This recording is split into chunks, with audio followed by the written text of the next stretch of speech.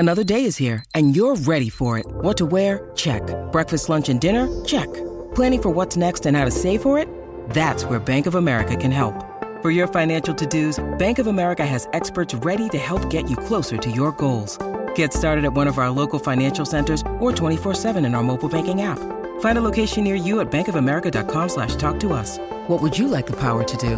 Mobile banking requires downloading the app and is only available for select devices. Message and data rates may apply. Bank of America N.A., member FDIC. Hello, everybody. This is Marshall Poe. I'm the editor of the New Books Network. NBN listeners like to read books and buy them. So we thought we'd tell you that right now, our friends at Princeton University Press are having a remarkable site-wide sale. You can get 50% off books, including ebooks and audiobooks, with the code 50, F-I-F-T-Y, at checkout until May 31. You can save some real money on Princeton University Press books. I encourage you to go there and check it out.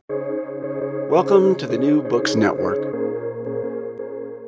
Hi, welcome back to the New Books Network. My name is Adam Bobeck, and I'm a PhD candidate in sociocultural anthropology at the University of Leipzig. I am very pleased to welcome Peter C. Zimmerman to the show today. Peter C. Zimmerman is a native of New York State and went to Vassar College and has been a music writer for more than 3 decades, interviewing everyone from Waylon Jennings to Bootsy Collins. He is also the author of Tennessee Music, Its People and Places, as well as Podunk, Ramblin' to America's Small Places in a Dilapidated Delta 88. Today, we are discussing his new book, The Jazz Masters, Setting the Record Straight, which was published in 2021 with University Press of Mississippi. Mr. Zimmerman, welcome to the show. Thank you, Adam. Nice to be here. Could you tell listeners a little bit about yourself and your relationship to jazz? Sure. Well, I grew up in a suburb of New York City, and it's about 20 miles north, called Hastings-on-Hudson. And when I was in high school, when I was 16, this would have been many years ago. But my friends and I happened to, some of my friends happened to be musicians, and they were in the high school band, and they ended up becoming jazz musicians and also playing African music and other kinds. And we used to go into the city and see live jazz in the clubs and lofts and at concerts, and I just really liked the music, and so ever since then, and that would be almost 50 years because I'm 63. I've been going to jazz, see jazz, and listening to a lot of records, and it just became something that was very integral to my life. And so I decided at one point that I would like to do I did the first interview for this book in 1991, and then it wasn't until the early 2010s that I decided I would do a book of interviews. And I decided to interview older musicians who are at least 70 years old and as old as 95 years old. Some of them have died since I started working on the book. But in other words, they've all the musicians have had at least 50 years experience as professional musicians, and some of them as many as 75 years. So there's a real wealth of information. I wanted to ask them about their careers and also just what they thought about music and other things about life. And so it's really a book about people rather than focusing on music theory, because I'm not myself a musician. I'm just a journalist with a journalistic background. So yeah, in the introduction, you write that this is a book of praise and not criticism. Right. Well, I chose I chose just to write about people that I like.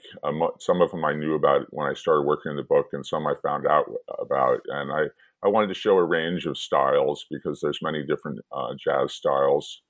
And I didn't want to say anything negative about people. So it is, I think I said elsewhere that it's really a celebration of jazz. And so it's not I'm not like a music critic. I'm just basically an interviewer and let them say what they have to say. So that was what the subtitle is, which is Setting the Record Straight. In an email that we had, you said that you decided to go with straight ahead or mainstream jazz and steer clear of avant-garde and fusion. Can you talk about your decision to do that? Well, that's a long story, but I mean, I was born in 58, and my parents were big jazz fans, especially early jazz, people like Louis Armstrong. And that's really what I grew up listening to. They liked other kinds of music too. But then as I became more familiar with jazz and started seeing it live, I learned more about it over the, little by little. And the two trends, as I see it, the two main kind of subgenres of jazz are swing music, which was the dance music of the 1940s, basically 30s, 40s, and people like Duke Ellington and Count Basie.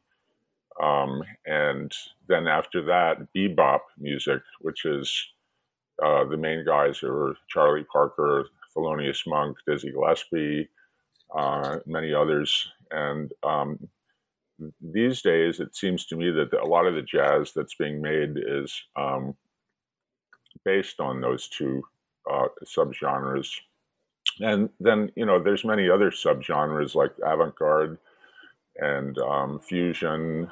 And then you have like the very early jazz, which is ragtime, stride piano, and boogie woogie, and things like that. Which I like the early stuff, but I'm not very fond of avant-garde and fusion and different kinds of fusion. And so I really limited. Most of the people in the book are basically swing and bebop. That's a big part of what they play. But they've also played many other kinds of music too, because as one of the interviewees told me, which is the pianist Dick Hyman, musicians have to support themselves, so they will play, anything they have to do, whether it's polka music or playing at a bar mitzvah.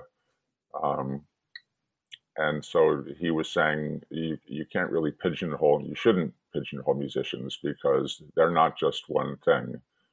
So like Teddy Wilson, who was, I thought he was called a swing pianist, but it turned out, or according to Dick, he did a lot of other things too. And, he had his unique style, and you can't pigeonhole him. In the interview with Charles Davis towards the beginning of the book, the topic of age comes up, and it's pointed out that people under 40 don't generally listen to jazz. Why do you think that is? Well, we were talking about this before the interview, and I said that I thought basically that that's true, and I can't really say that I know what the answer is, but I think basically it's the same as other jazz fans, which is that it's not the most popular form of music, but the people that do like jazz are avid. Once you like it, you get the bug, then people that's what they want to listen to. They're devoted fans. And I would say these days that younger people, it's the same thing. It's not that popular, but the people who like it really like it a lot. Like, I guess you must like it if you're interviewing me about it. But I also, as I was telling you, that actually jazz is the least tied for least popular forms of music, with only 1% of all sales are jazz. Which is tied with classical and children's music. And the main kind of music, the most popular kinds of music these days are rap and country. Or I think it's rap and hip hop. It's maybe the way. And now they have this hybrid, which is called a rap country or country rap, which is just about the worst kind of music that I've ever heard. You have already mentioned that it's really a book of interviews. I mean, the bulk of it is verbatim interviews with different jazz musicians that you organize into sort of different groups, right? And so you have the philosophers, you have old school, you have something more. Why did you decide to organize the book like this? Originally, I did not arrange it that way, and I just had not alphabetical either, but I had my own little order for it. For instance, someone like Dick Hyman knows a lot about stride piano, which is from the 20s or 30s, and ragtime, and all other kinds of music that existed before jazz and that were incorporated in jazz. But as it was not alphabetical. But I did try to put it in a certain order, and then I realized that it might be more interesting to have people grouped together and to sort of play off of each other. So there's the first section is with 3 musicians, and that's mainly because they all came from Chicago. So that would be Clifford Jordan, Charles Davis, and Bob Cranshaw, who was Sonny Rollins' bassist for almost 60 years. And so I wrote a little introduction to the groups, and then in front of each musician's interview, I would write just a paragraph or 2 about my experience with meeting them and talking to them, and my impressions of them. So that's and then so after the interviews, there's a discography where I recommend recordings by the different interviewees, and a very long index, which my publisher wanted to do, was rather. They did it for me. I was rather shocked to see it. It was like 10 or 15 pages or whatever it is. Another category that you have in the book is Local 802, right? Your interviews with Jimmy Owens and Bill Crow. Could you talk a little bit about what Local 802 is, maybe for listeners who aren't acquainted with it? Sure. There used to be a lot of unions all over the country because there was dancing then, and and it was a big thing. That jazz was very popular then, and so these unions formed, and the 802 is the largest musicians union in the country, maybe in the world, but definitely the country, and it's got 7,000 members. So they're involved in making sure that older musicians get their pensions and other things having to do with musicians' rights. And it used to be really focused just on Broadway musicians, but now it's all kinds of musicians. And the other thing they do is they negotiate with the big jazz clubs to make sure that musicians are getting the money that they should be getting. So that's what Jimmy Owens, who is a trumpeter and a flugelhornist, and Bill Crow, who is a bassist, have spent many, I think maybe 4 or 5 decades, both of them, working at the union in various capacities. As you point out in the book, eight of the musicians you did interviews with are former members of Art Blakey's band, Art Blakey and the Messengers, which you also point out, I think, is over a third of the musicians, right? Yes. Was that simply coincidence? Was that happenstance, yes. Or was that planned? No, it was coincidence. And again, some of these people I didn't know so much about when I started. And then I would do the interview, and then I research it beforehand, listen to their music, then do the interview, then research it some more. And then there would be, in about half the cases, I would had email correspondences with them. So I would ask them about things. And so that just came out. Of course, Art Blakey is one of the most important jazz drummers of all time. He's been long gone, so I didn't interview him, unfortunately. But could I just interject something? I noticed that. Are you German? Because no, I am not. Because you have a very impressive English. You don't sound like you have a big German accent. No, although I study at the University of Leipzig in Germany, I am born and raised in Indiana. Ah, okay. Well, there's a lot of very famous jazz musicians from Indiana that, such as the guitarist Wes Montgomery.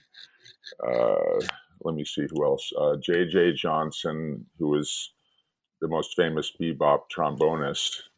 And I know. So Hoagy Carmichael is the composer that is from Indiana, and he wrote, among other things, Stardust, which is, not only is it a very famous song, and it was certainly a famous song back then, which was in, I think, the early 30s or something like that, but also a song that that is often covered by jazz musicians. So those are called standards, and people like maybe beginning with Irving Berlin in the the early parts of the 20th century up until Frank Lesser, who wrote Guys and Dolls. So all of these songs from the are covered a lot, and so you're in good company, Adam. And so I wanted to read a couple passages from the book, and short passages, and I was speaking of Stardust. Can I go ahead and read one of those? Yes, please, absolutely. All right. So Clifford Jordan is a saxophonist, flutist, composer, producer, not as well known as some other people, such as other saxophonists, such as Sonny Rollins, who is in the following section, but a really good player. And he died, unfortunately, a little bit when he was in his early 60s, back in 93. And I interviewed him in 1991, before I was, long before I started working on the book. I interviewed him for a newspaper, the Stars and Stripes, which is the military paper based in Tokyo, where I happened to be working for a little while. And not to sound overly impressive or anything, but I just will say this. Okay, so I asked him, what do you make of today's music?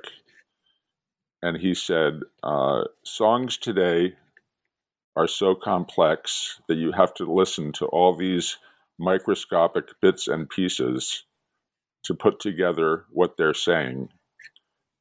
Before, it was always tiptoeing through the tulips and perfume and sweetness and shadows on the garden wall. So it left something for the imagination. Songs like Stardust.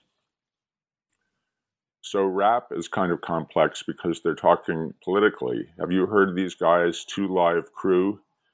The guy said, and then I left out the lyrics because at the family, Clifford's family's request, because it was misogynistic and basically misogynistic.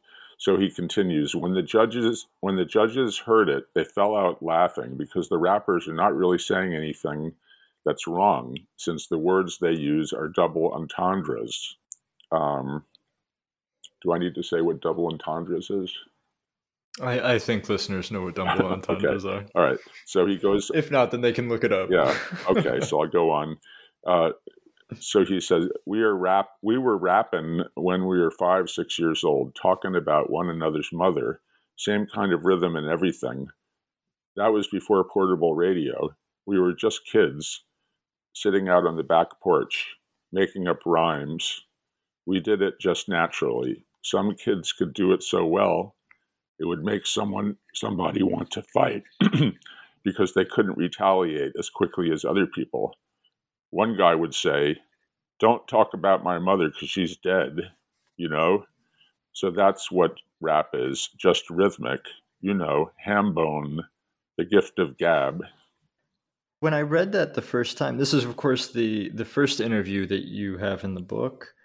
And when I read that the first time, I was a little bit surprised by the way he worded that, because for my ears, it feels like so many jazz pieces are complex, and you really need to listen to the microscopic bits and pieces of a jazz tune to really get everything that's going on. I don't know. I guess everyone listens to music in different ways. It's interesting the way that, sometimes a jazz piece will, let's say, play it in different, they'll start in one tempo, switch to another tempo. They'll play the melody and then they'll play a very, like a different version of the melody using the same harmony. Again, I'm not a musician, but I don't know. For me, I take it in, there's a beginning, a middle, and an end. And so what happens, usually the beginning and the end are sort of more adhering to the melody. And then in the middle, and this is not always true, but this is just the way it sounds to me. They improvise. So they take the song and then they play something based on the melody. And sometimes you might not even really be able to recognize the melody when they're improvising. But I had mentioned Sonny Rollins before, so he would be one of the most famous people in my book, and up there with Clark Terry and Yusef Lateef. But he's the only one that's still alive. So I guess you could say he's probably the most famous mainstream, straight-ahead jazz player. And he retired about 5 years ago because he was having lung problems. But I thought I would read something about what he has to say about improvisation, because it's a very important part of jazz. Yeah, please. Okay.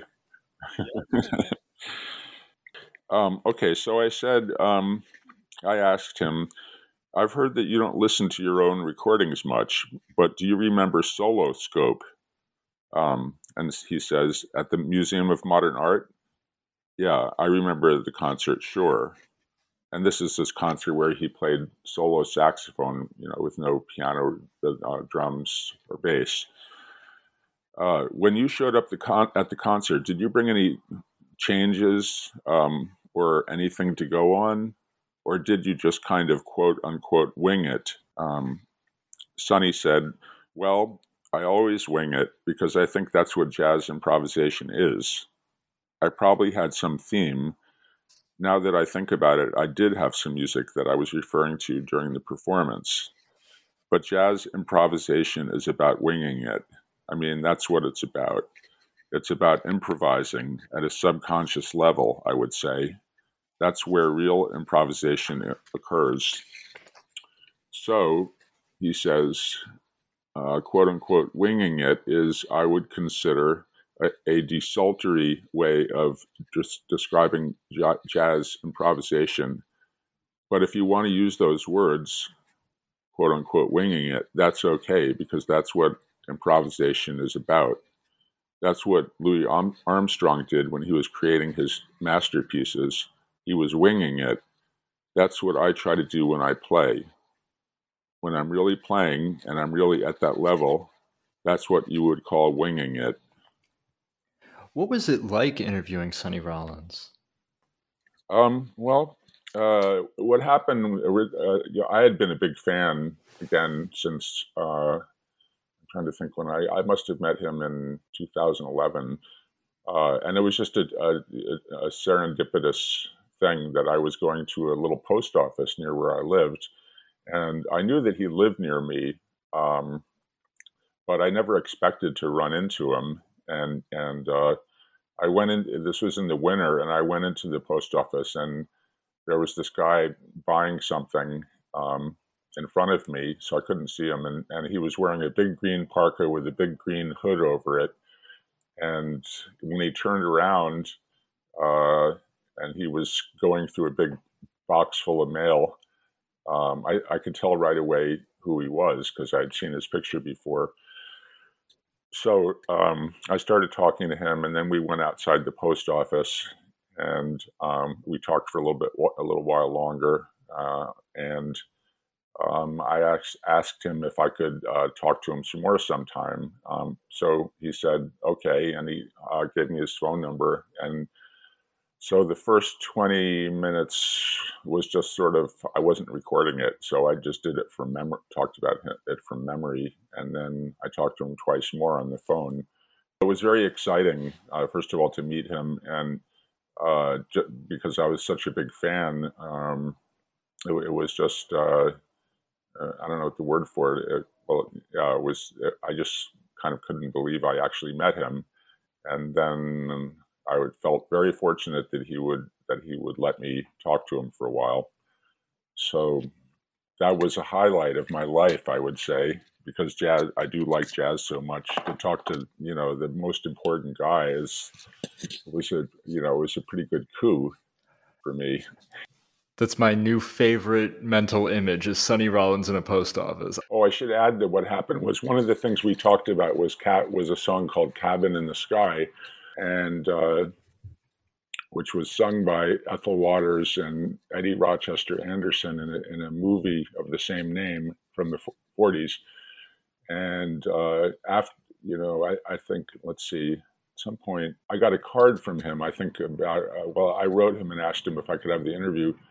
And one day I got a card from him about Cabin in the Sky, and saying that he remembered afterwards, he was thinking about it, and he remembered that he had gone to a segregated movie theater in Maryland when that movie first came out, and blacks had to sit on the upper part of the theater, and just talking things about that song that he remembered. And I was amazed that he would drop me a line, and so I still have that card, and that's one of my prized possessions. Sonny Rollins wrote to little old me. You also mentioned before that interview that he never laughed out loud during the interview, right? That you could tell he was chuckling to himself, but he wasn't laughing out loud at all during the interview. Yeah, that's right. He was writing about sound. He was talking about sound checks, which is when the band goes in before the concert, and they make sure that the sound levels are right. And he was joking about how some sound check people I said, do you don't think they deliberately sabotage it, do you? And he says, well, I wouldn't be surprised. But I also said that I thought, because he's so famous and he knows he's famous, he's very careful what he says, and he would think a little bit that, if I asked him a question, he would be kind of guarded about it, not in a bad way, but I think he was just, he knew that what he said people were going to be reading it in the future. So right.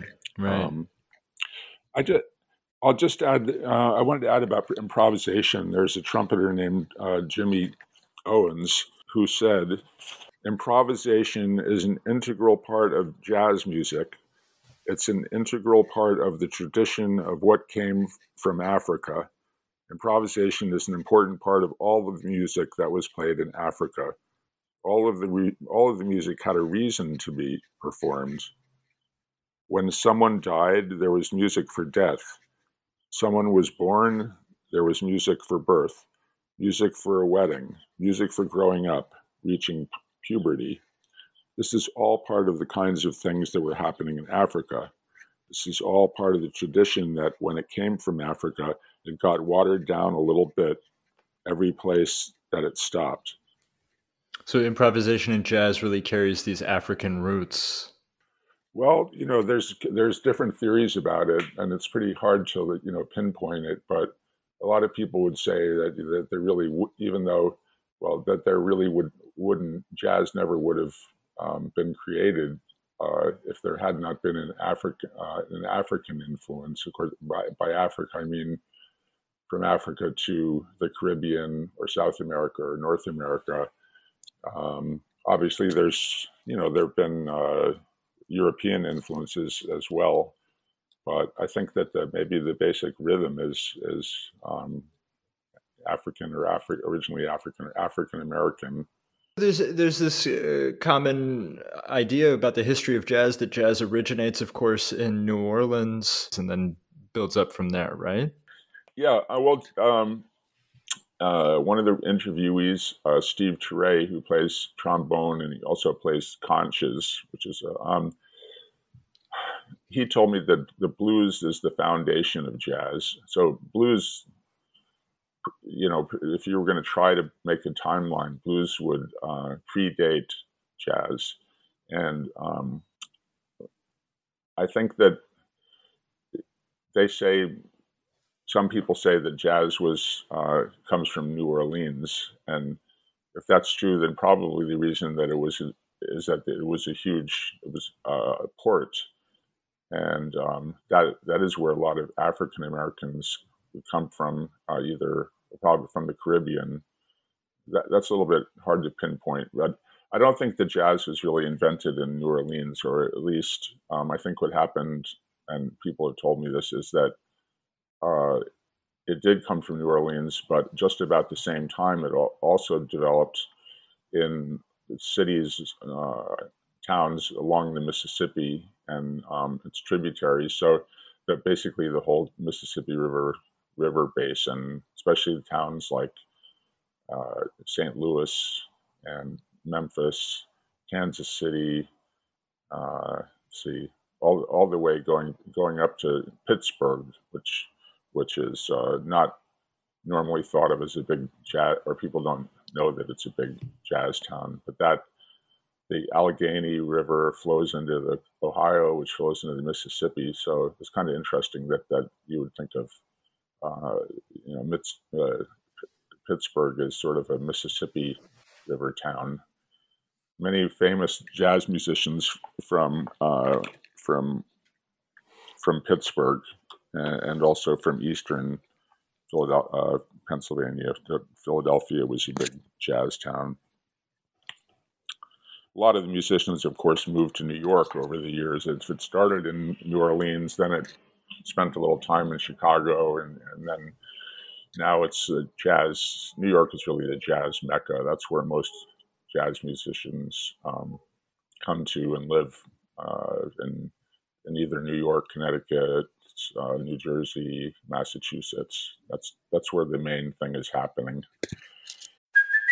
Hey, it's Kaylee Cuoco for Priceline. Ready to go to your happy place for a happy price? Well, why didn't you say so? Just download the Priceline app right now and save up to 60% on hotels. So whether it's Cousin Kevin's Kazoo Concert in Kansas City, go Kevin, or Becky's Bachelorette Bash in Bermuda, you never have to miss a trip ever again. So download the Priceline app today. Your savings are waiting. Go to your happy place for a happy price. Go to your happy price, Priceline. And you conducted, of course, a lot of these interviews in New York as well, right? And including with Sandy Stewart in Manhattan. Right. Could you talk a little bit about that interview? Sure. A lot of the people, it was pretty easy because I was within an hour or two drive of most of them. So sometimes I interviewed them on the phone. Sometimes I went to their houses. Sometimes I met them at a club. And so basically it was, fairly close to New York City. But I did go as far as Maine to interview one guy. And I went to Delaware to interview another person.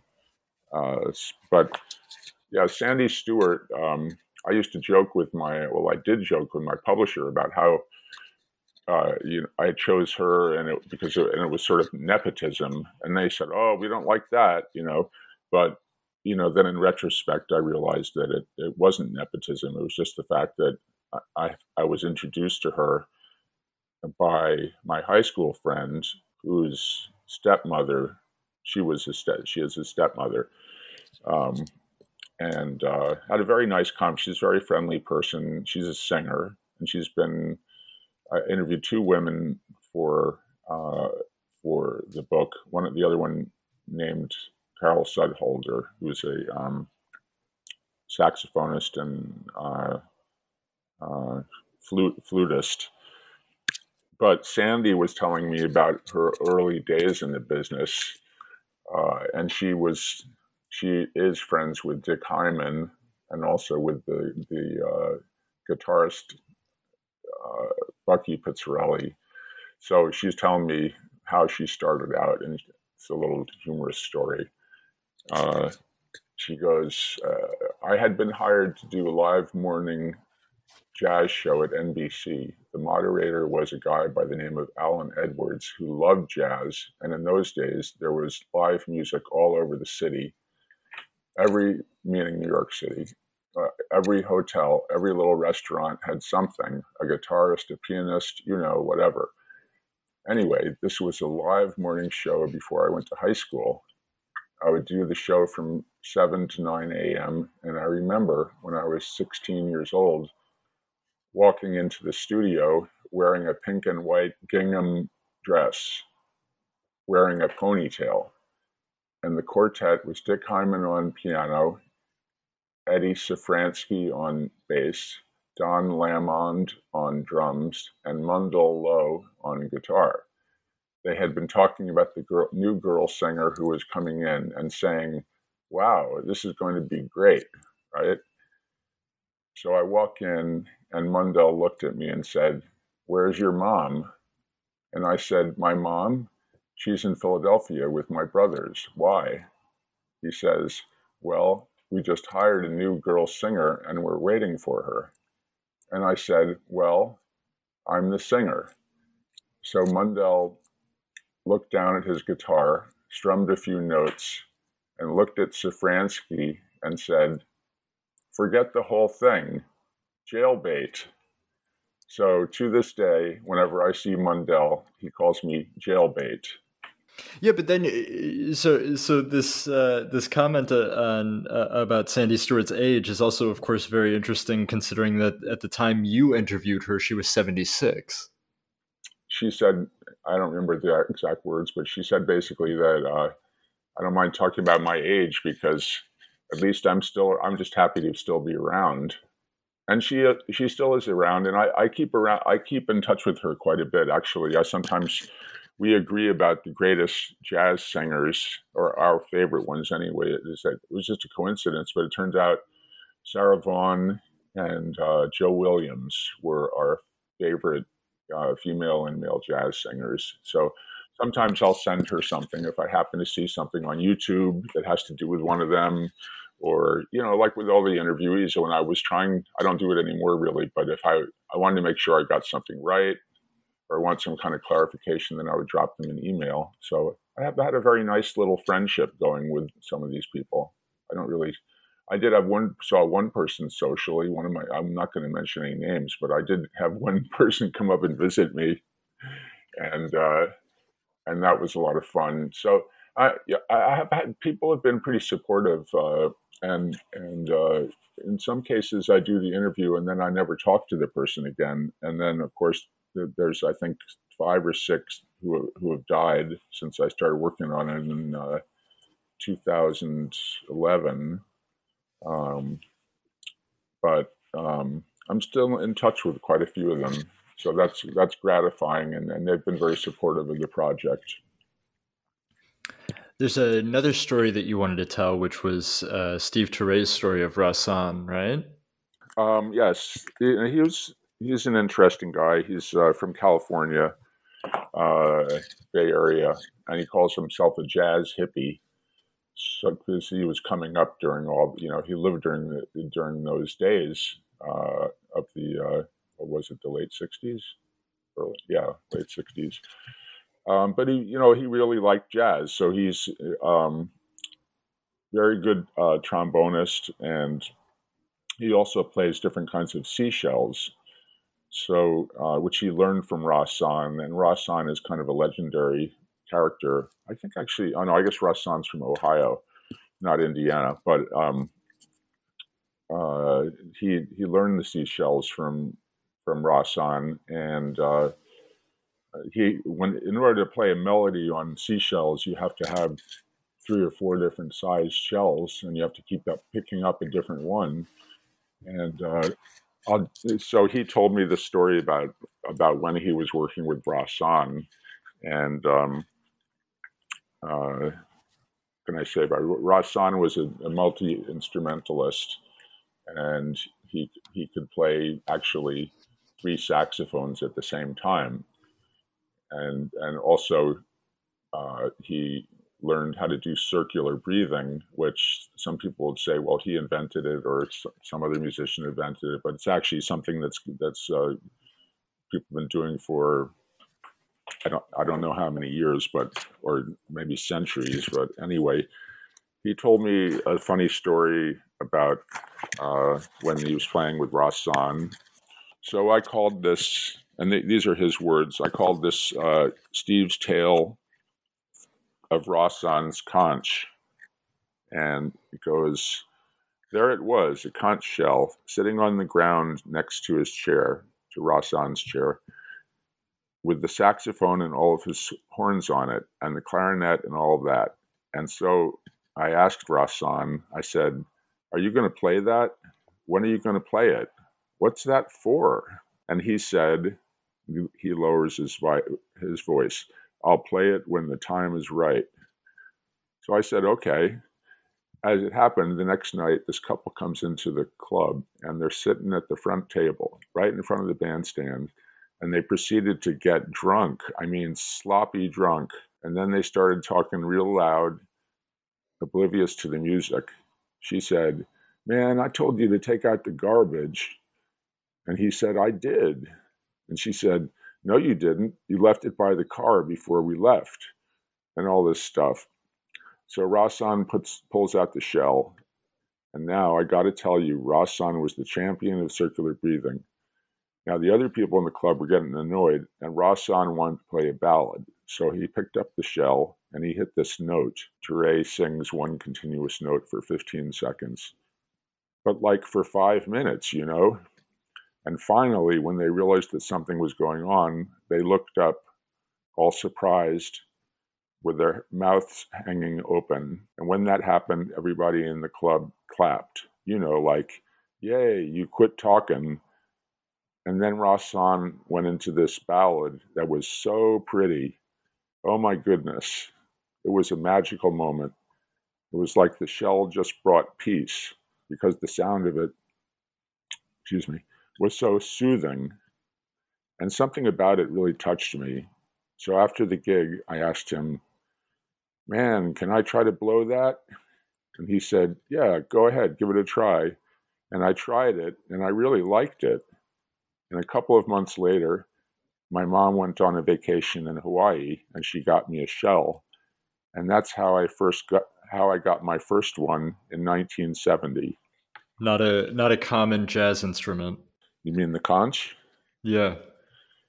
Yeah, it's not, but if you Google it, then you can see that it was played. I'm trying to think about a couple of different a couple of places, not thousands of years apart or something. It was used as a form of communication, and they could play it, and someone could hear it miles away. But I don't have those details in front of me. Right, sure. But, you could look it up.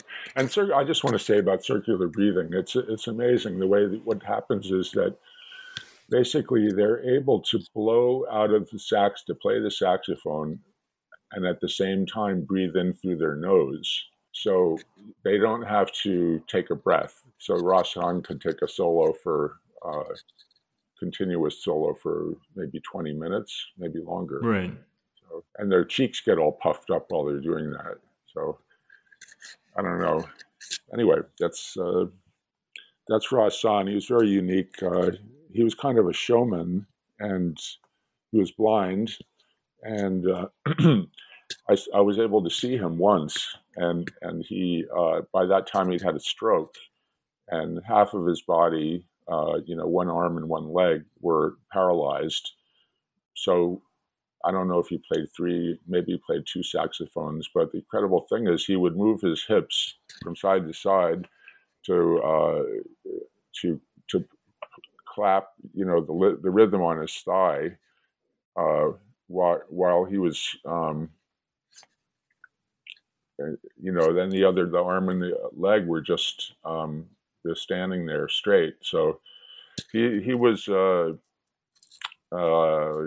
He loved his music and he played it to the end. And I don't know, not sure how old he was when he died. Maybe 40 something, I think. I don't know. Well, I'd like to talk about Buster Williams, who's a bassist. He's another person that I've been seeing since the 70s. I always loved his music, and he has a very unique sound. And I interviewed him in Harlem at a place called Jimbo's Hamburger Palace at the foot of Sugar Hill, which is where a lot of famous jazz musicians come from, including Sonny Rollins. And he was talking about his early days. I guess he probably was in his 20s at the time. And, when you play music, you meet different people and you get different bands together. And he was telling me about his experience with meeting Dexter Gordon, who is a very famous saxophonist. When he was, Buster was, it was his first time to Europe. And he's from Camden, New Jersey, near Philadelphia. But he was touring with Sarah Vaughan. And at the same time that Dexter Gordon was playing at the famous place called the Montmartre, if I have that right. Anyway, it was in, is that Denmark? Anyway, somewhere in Europe, let's say. And during his breaks, he'd walk from where he was playing to this club where Dexter Gordon was playing. And I asked him about that because Dexter Gordon made a really great album called Generation, and Buster was on it. And I was asking him about what it was like making that album, and how Dexter was quite a bit older than him. I think maybe 20 years. Anyway, Buster says, I said, if I was in the rhythm section with that front line and they were at the top of their game, then it must have been intimidating. And he said, well, not intimidating, but as I've gotten older, I've thought more about the ages of these people who I was playing with when I was 17, 18, in my 20s. And I realized that they were young too. When I played with Miles Davis, how old was I? It was 1967. So I must have been 25, 26 years old. And Miles was in his early 40s. But Miles, Dexter, Freddie Hubbard, Cedar Walton, all these guys were not that much older than me. But I mean, it seemed like it. I never thought of it in chronological terms, but they were my heroes. So I was able to walk with my heroes. I was able to talk with my heroes. I was able to dwell on the same level with my heroes. And that was just amazing. I mean, there wasn't a time that I played with Cedar that I didn't learn something. When I played with Dexter or Freddie Hubbard, I learned something every time. When I first met Dexter, to me, he looked like a giant descended from heaven. And he was so gracious.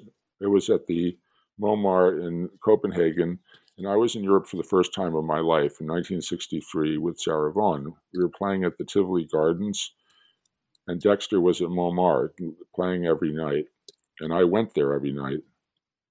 The first time I met him, Niels and the bassist, Niels Henning Orsted Peterson was the bassist, and I'm meeting everyone for the first time. And Dexter just, he embraced me, and he was changing the reed on his saxophone, and he looked at me and held up one of the reeds and gave me the reed. To this day, I have that reed. And I said, was it one that he didn't want? Of course. Well, of course. He wouldn't give me a good reed. That's a rarity, a good reed. So he let me sit in with him that night. And then I came back every night, and he had me play with him. I was just so honored, man. That's the way these guys were. Their music was their humanity, and their music was their humbleness because they were servants to the music. From them, I learned the real positioning of things and the attitude that's best to be able to constantly advance with this music. The music is the master, and we serve the music. That's what I learned from them. I never got the feeling from any of these great people who I played with that they were above the music. This book is a must-read for anyone who is interested in jazz. If you're a novice, if you're a connoisseur, Mr. Zimmerman, you have interviews with everybody from Sandy Stewart to Yusef Lateef and Valery Panoramov. There's everything in here. It's spectacular. I have one final question, which is a tradition here on the New Books Network, and that is to ask what you are working on now. Well, what I'm working on now, I actually started working on, 1983. So how many years is that? 40 years, something like that. Unbelievable. I'm working on a book about my family roots. So I guess you'd call it genealogy, but it's not really, it's not the Daughters of the American Revolution type of, I'm not interested in just the family tree. I'm taking one very small branch of the family tree on my mother's side and tracing it back to Scotland. So, so my mother's people were what's known as Ulster Scots. They started their descendants started in Scotland, lived in Northern Ireland for a while, and then Presbyterians, and then they were they decided to move to America. So they lived in Pennsylvania first, then they moved to North Carolina. They were farmers, and then they moved to Kentucky for a while, and then to West Tennessee, which is where my mother's from. So I'm tracing it back to they call it a 6 times great grandfather. So he's my great grandfather with 6 greats in front of it, born in 1707. And what I'm trying to do is find out more about each one of my ancestors, these 6 generations. And I found it's amazing how much I've learned by visiting these places and going to libraries and archives. And it's really, it might not be a commercial book. It might just be a book that I'm doing for my family. But, I've written some books, and I'm getting older, and I'm getting tired. And I'm thinking maybe I will not write any more books. So this is the one I'm doing. My mother's helping me with it, and my grandparents started doing the research. Then my aunt did a lot of the research, and then I've kind of carried on from there. But it's I always like books that have a kind of a personal angle. As you like with jazz, just because it's always been important to me, and I'm glad to give back a little bit. And I'm listening to other kinds of music now. I'm taking a break from jazz. What are you listening to now? Well, I always like to listen to blues, and I like funk. I like bluegrass. I like the old rock. The late '60s stuff. I don't really like anything later than, let's say, Prince, or Michael Jackson, Prince. After that, I don't really hear anything. I don't hear much that I like too much. The book is The Jazz Masters, published in 2021 with the University Press of Mississippi. And if you're interested in getting a copy or an autographed copy, you can purchase it from Mr. Zimmerman's website, which is thejazzmastersbook.com. Don't forget the. And the book. Don't forget the book either. Jazz Masters book. Yeah, don't forget the book either. Mr. Peter C. Zimmerman, thank you so much for joining me today. Thank you very much. I enjoyed it. Enjoyed meeting you, Hoosier.